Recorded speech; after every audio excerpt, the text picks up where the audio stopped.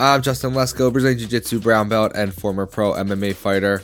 You're either listening to this because the year is about to come to an end, or because you are from the future and you want to see what happened way back in 2022. Either way, welcome to the episode, and if you've never listened before, why not stick around for a while and hit that subscribe button. We had a lot happen in the jiu-jitsu world in 2022. We had Gordon Ryan's continued dominance, a $100,000 bet match, arguably the best ADCC ever, conspiracy theories, and celebrities training jiu-jitsu and bringing in some mainstream attention. We will get into all of that and more, but because so much happened this year, I am sure there will be things I don't mention. So if you want to tell me what an idiot I am for not mentioning your favorite moment from 2022, you can head over to the video version of this episode on YouTube and leave a comment. I will link to my YouTube page below so you can check that out. And since you'll be helping me with your comment, let me help you by one more time in 2022 telling you to make sure you head over to epicrollbjj.com and use the code podcast15 to get 15% off gis, rash guards, fight shorts, t-shirts, hoodies, hats, joggers, and more. Epic Roll has everything you need for on or off the mat, and their stuff is designed by grapplers for grapplers, meaning it will hold up to your most grueling training sessions and will have you looking your best. Don't waste more money on products that are not designed specifically for jiu-jitsu. Give Epic Roll a follow on Instagram at epicrollbjj and visit epicrollbjj.com and use the code podcast15 to take 15% off your order. epicrollbjj.com, coupon code podcast15. Now let's look back at a big year in jiu-jitsu. Welcome to That Jiu-Jitsu Podcast.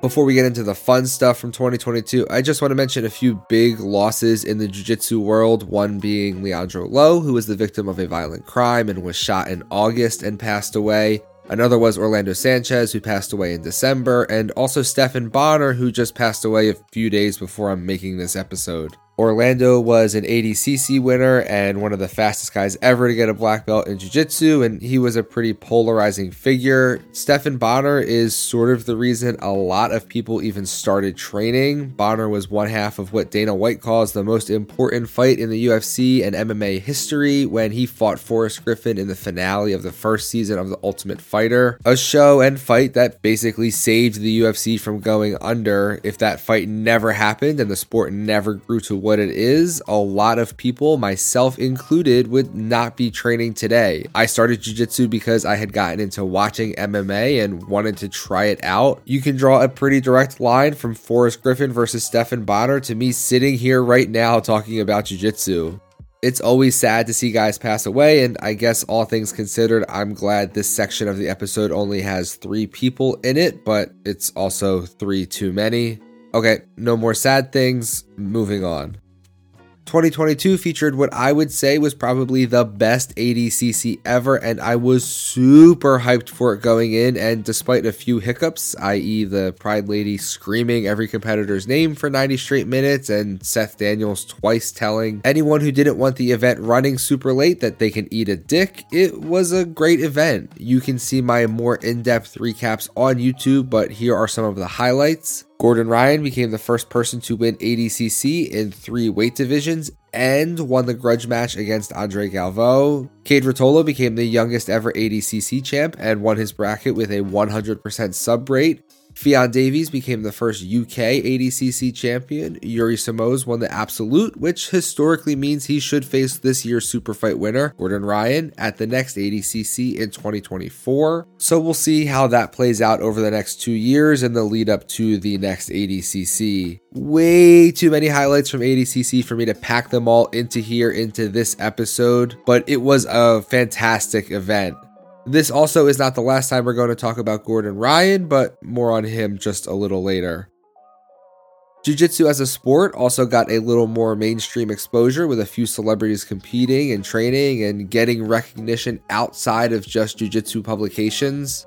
Mario Lopez competed with his kids in a tournament. Tom Hardy seems to be making a habit of showing up to random jiu-jitsu tournaments and doing pretty well. Even Mark Zuckerberg got in on the jiu-jitsu and MMA training kick, and I shared a video of him training on my Instagram and miraculously did not get banned from the platform since Zuckerberg owns it and the comments weren't the nicest. But no matter what you think about these particular celebrities individually, I still say that more people being exposed to jiu-jitsu is a very good thing, whether it's through fight promotions or through celebrities training. I think more people realizing what jiu-jitsu is and what it isn't and wanting to get involved is a very good thing. So I look forward to seeing more and more stories like these where major publications keep talking about jiu-jitsu.